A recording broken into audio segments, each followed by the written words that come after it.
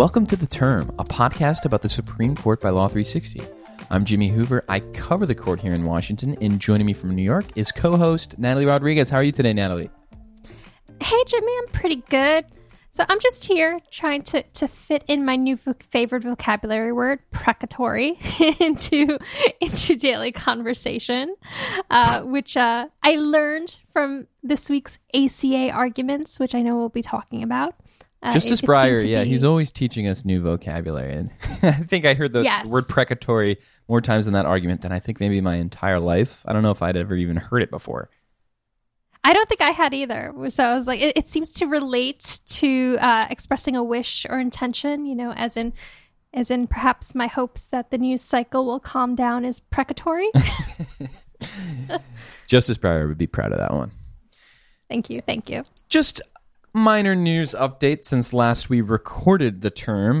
There has been a presidential election and a declared winner. On Saturday, Joe Biden was announced as the president-elect by major media outlets, which has a number of implications for the Supreme Court. I should just say quickly, we've been covering the Supreme Court election case in recent weeks.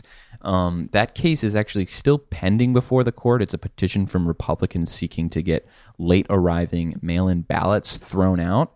But as of Thursday, it doesn't look like that case is really going to have an effect one way or the other because the number of those ballots is not big enough to put an actual dent in Joe Biden's margin in Pennsylvania. So I just wanted to give that quick update. But the election also has big implications for the Supreme Court because obviously the president gets to nominate justices to the Supreme Court. And I imagine that a Joe Biden nominee to the court is going to look a lot different from a Trump nominee to the court. Yeah, Biden actually has come out and said that, you know, he'd be open to nominating the first black female justice, which is, I think, something a lot of folks have hooked onto and are watching. Of course, now you need you need an opening, right? To be able to nominate a justice. And I think we may have talked about this. I'm actually trying to remember if we talked about it on or off the air. But, you know, just where things stand now, it seems like court reform, or AKA court packing, certainly seems to be off the table under the Biden administration. Off the table is a pretty nice way of saying dead on arrival, which is what it pretty much looks like. Exactly. So that then, you know, what opening might happen. Well, eyes kind of fall on maybe Justice Breyer, who is 82 years old and might want to retire under a Democratic administration. Yeah, I could see Biden's hope, his precatory hope that that Breyer stepped down in the first couple of years of Biden's administration will give him the opportunity to, you know, make that campaign promise of appointing, you know, the first black female justice of the Supreme Court a reality.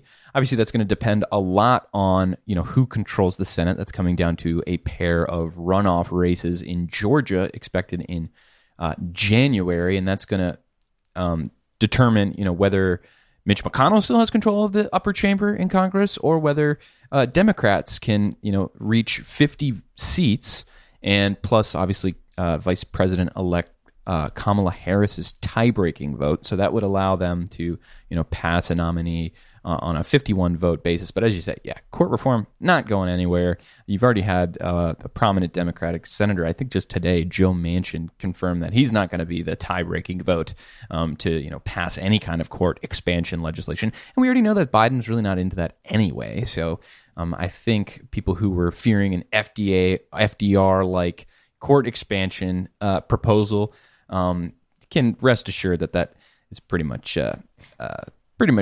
fallen by the wayside, I would say. Yeah, he always seemed very uncomfortable when the question was presented to him and, you know, never quite super comfortable with answering that, I'll be thinking about court reform or court packing. Right, and it also kind of makes his promise to, you know, gather a commission to a bipartisan commission to make like recommendations for how to change the court system. I think at that point, we're not going to see a whole lot of recommendations, or at least one that Biden's going to respond to about court expansion. I think maybe you could see expansion of the lower courts, because there's a kind of a growing bipartisan chorus for the need to add judgeships to the lower federal district courts, which have just in recent years just become swamped with cases, and just not enough judges to handle all of them. I think it's been many, many years since the last time Congress actually authorized new permanent judgeships. So that could be something that you could see come out of the commission and maybe fall under the bucket of court reform, if not court packing or court expansion. Certainly something to keep an eye on. This week, though, I think all eyes were on the Tuesday Supreme Court oral arguments in what was largely known as the ACA case for this term. Yeah, I mean, it's a big one. It's the latest existential threat to the Affordable Care Act to reach the Supreme Court after obviously earlier decisions upholding President Barack Obama's signature health care law. This one's called California v. Texas. It was argued on Tuesday. And in it, Republicans backed by President Trump are asking the Supreme Court to essentially strike down the entirety of the law. But after the dust settled on Tuesday's telephonic oral arguments, it was pretty clear that they do not have the votes to do that. I mean, it looks like the ACA once again is going to survive a high court ruling on its constitutionality. Okay, so let's back up a minute, though. Let's take it from the first step, because this is just, as you said, the latest challenge to the ACA. What was the big topic here? So in previous episodes on the show, we've talked about the Republican argument in this case, and it centers around a change that Congress made in 2017 to the individual mandate. This is the part of the ACA that tells people that they need to buy health insurance or else they're going to have to pay a fine, a fee, a penalty. Now, that was the basis upon which the Supreme Court upheld the ACA, saying it's a valid use of Congress's taxing authority. Now, in 2017, Republicans in Congress, they zeroed out the penalty associated with failing to buy health insurance. So basically, they just removed the teeth from the individual mandate. But left the words. But left the words in the statute. The provision is still on the books.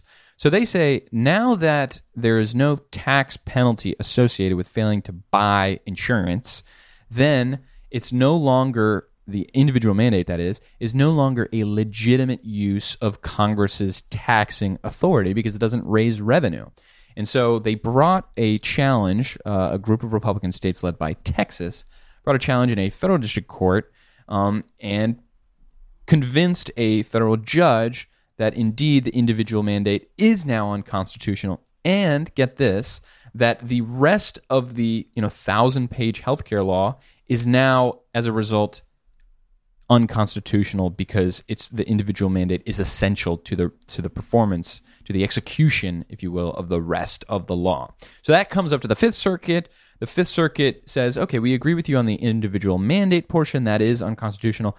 But speaking to the judge now who struck down the whole thing, the Fifth Circuit said, you're going to need to show your work a little bit more. You're going to need to go and explain this, why you don't think that the mandate can be, to use a legal term, severed from the rest of the law.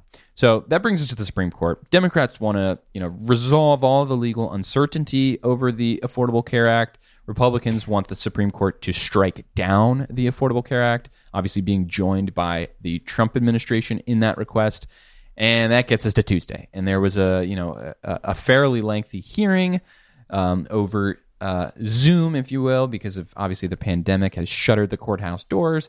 And it just, I got to say, once again, there's just pretty much no path forward, I guess, to borrow, to use some election phrasing. There's no path forward for Donald Trump convincing the Supreme Court to throw out the entire ACA. The votes just aren't there. Okay. So I think something that a lot of folks might actually not remember is that this was brought up to the Supreme Court by the Democrats, right? As you said, to clear up uncertainty. Well, there were two appeals. The Democrats appealed and then the Republicans cross-appealed. But you're right. The posture is the Fifth Circuit ruled this way in a way that kind of cast this legal jeopardy over the ACA, and then the Supreme Court agrees to revisit that decision. Okay. And so then the beginning of the argument, there's a whole lot of talk standing. I found it very enthralling, the talk of lawnmowers and mask mandates and other hypotheticals in this larger discussion about whether this toothless mandates, as several kind of pointed out, causes enough harm to create standing. Right. To allow Republicans to sue to challenge it in the first place. That's the Democrats are saying that they have no actual injury, so they can't bring the suit in the first place. That's the threshold standing issue. So yeah, you're right. They did discuss that for a pretty lengthy portion of the beginning of the argument. And then things started to heat up when Donald Verrilli, who's from Munger Tolls, but actually had, I think, argued on behalf of the ACA something like 8 years ago when this whole issue was first brought up. He took the virtual podium, right? Right. So the shoe quickly drops here. So we're talking about standing. We're talking about lawnmower mandates, or Brett Kavanaugh used an example of a mandate to have homeowners fly the American flag outside of their house. Would that give rise to standing? So it's all very good and well and interesting. And then Kavanaugh is questioning Verrilli and basically reveals that he's not going to do. Sorry, who was representing, I should say, the House of Representatives here. Right. So questioning the attorney for the House of Representatives, Don Verrilli, Kavanaugh says this. I tend to agree with you. This is a very straightforward case for severability under our precedents, meaning that we would excise the mandate and leave the rest of the act in place, reading our severability precedents. So that basically tells you that he does not agree with the Republicans' argument that the whole law should fall. And that is crucial because he is now the median justice on the court, meaning that his vote could be decisive. So with three liberal justices who were pretty much widely expected to uphold the ACA, obviously, as they've done in the past, Kavanaugh's vote brings it to 4. So the liberals only just need one more vote to save the entirety of the Affordable Care Act. And just moments later, Chief Justice Roberts pretty much reveals that he's going to be that vote. General Hawkins, on the severance question, I think it's hard for you to argue that Congress intended the entire act to fall if the mandate were struck down when the same Congress that lowered the penalty to 0 did not even try to repeal the rest of the act. I think, frankly, that they wanted the court to do that, but that's not our job. So is that the ballgame? It looks like that's the ballgame. I mean, I think the only remaining question is whether the Supreme Court votes to strike down the individual mandate, which, as we already know, has no penalty associated. So it would be largely a symbolic victory for Republicans in any event. It looks like this case is going to be kind of a dud for maybe some opponents of the Affordable Care Act who were hoping to see obviously the very expansive legislation finally come crashing down. But, once again, Chief Justice Roberts, Kavanaugh, the liberal justices, and who knows, maybe another conservative justice on the court could potentially join a decision upholding the law.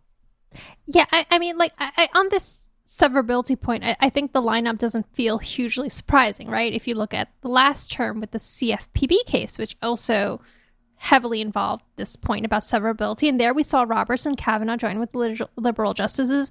We also saw Alito did. And now Alito didn't tip his hat as strongly, perhaps as Roberts and Kavanaugh during the ACA arguments, but he did question how the mandate in its present form is basically essential to the operation of the act. He's like, well, it's already gone and the plane hasn't fallen down. He was using a plane analogy, So what's the big deal, essentially? So I'm going to be intrigued, I think, to see the lineup on this opinion. I'm also, I think, going to be intrigued to see if this is a complicated opinion, because there's also that standing issue, right? Right, and that is a big issue, and that could, in fact, have pretty widespread repercussions when we're talking about constitutional challenges to major legislation.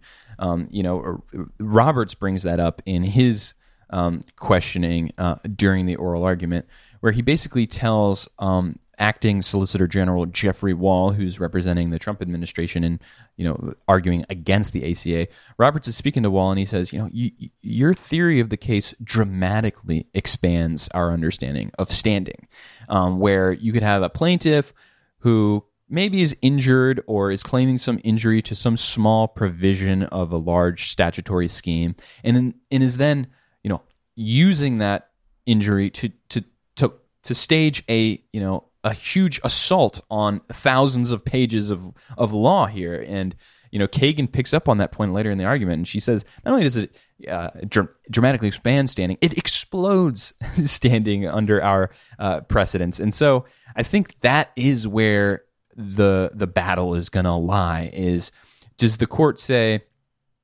does the court say the Republican plaintiffs have standing to challenge the individual mandate, or does it say the Republican plaintiffs have standing to challenge the entire law? And this doesn't really have to do with whether on the merits it agrees with the Republican plaintiffs, and I know it's getting a little bit complicated, but that question of this threshold issue of who can bring these types of challenges could, as I said, have some pretty big implications. So I think a lot of court watchers are going to be eager to see what the court says, but for all of the collective anxiety among Democrats, supporters of the ACA, I think they can breathe a sigh of relief. So that wraps us up for November, oral arguments. There were obviously a few other cases, but the ACA was the big one we were all watching. And coming up on Friday, the justices have another conference, and eyes are on a Mississippi abortion case that has been, part of some petitions that were rescheduled. It involves a 2018 state ban on abortions after 15 weeks that the lower court and the Fifth Circuit have blocked. It turns around the concept of whether a state can ban an abortion before the viability stage, which the Supreme Court has previously held in another case that states cannot. So with the new makeup of the court, it'll be an interesting case. I think that a lot of folks are watching to see if it gets taken up. So we will be back next week to catch everyone up on all of that high court action and more. Thanks so much for chatting today, Natalie. It's been fun. Thanks, Jimmy. We'd like to thank our producers and editors, Stephen Schrader and Danielle Smith, our executive producer, Amber McKinney, and our contributing reporter this week, Jeff Overly. Music for the show comes from Sunderbeats. For more information about all the high court action, please go to law360.com/the term. You can also find us anywhere you listen to podcasts. Just search Law 360 in the term. Thanks for listening, and please write us a written review. It really helps people to find us.